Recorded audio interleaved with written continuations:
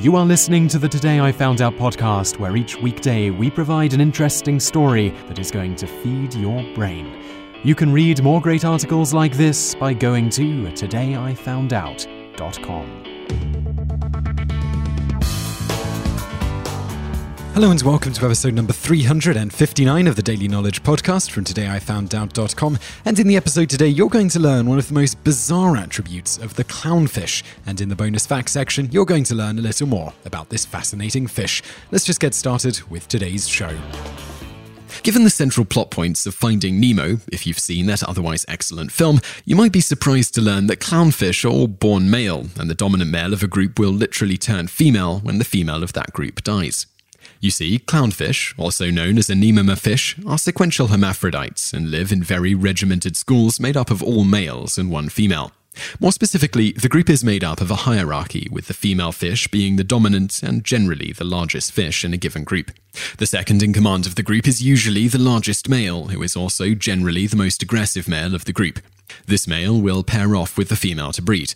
The rest of the males in the area will not breed with the female at this point. Upon breeding, the female will lay sometimes thousands of eggs close to their home, usually on a rock or coral. The two will then take turns guarding the eggs until they hatch around a week later. If the female dies, the dominant male will then begin to gain weight and will become the female of the group. It will then choose a breeding partner among the available males, which is usually the largest male available. The two will pair off and breed together until something happens to one or the other, at which point the cycle begins again. It is thought that this particular ability to change sex develops because, unlike many other types of fish, clownfish almost never stray very far away from their homes and sea anemones, which they form a symbiotic relationship with. Because they stay in more or less one spot their whole lives, it would be very hard for them to find breeding partners if they weren't able to change their gender. And now for today's bonus facts. Other sea life that are known to change their gender include wrasses, which is a type of fish, and moray eels. Unlike clownfish, wrasses switch from female to male, with the largest female switching to male and taking over a group of females. Bonus fact 2.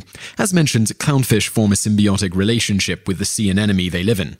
The clownfish eat various small invertebrates and algae that could harm the anemone. Their feces also help to fertilize the anemone. The sea anemone offers a great deal of protection for the clownfish from predators. The clownfish also gets food in the way of scraps from the anemone's food.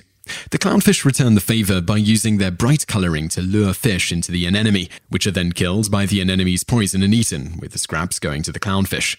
Finally, it is thought that the clownfish's frequent activity in and around the anemone provides better water circulation, which helps the health of the anemone.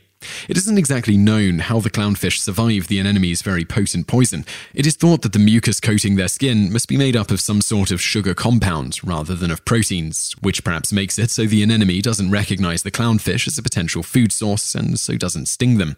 Clownfish are also somewhat resistant to the toxins in the anemone, but not wholly.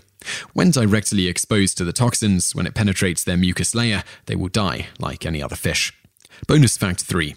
Because clownfish breed so easily in captivity and exhibit near constant quirky activity while awake, they have become extremely popular aquarium fish. In nature, they live in warmer water regions in the Indian and Pacific Oceans. They can particularly be found in the Great Barrier Reef and in the Red Sea.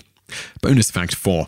Occasionally, humans can also change sex naturally, at least in terms of changing external body parts. In the vast majority of cases, where this change occurs naturally, rather than surgically, a human born with female genitalia will turn male after puberty.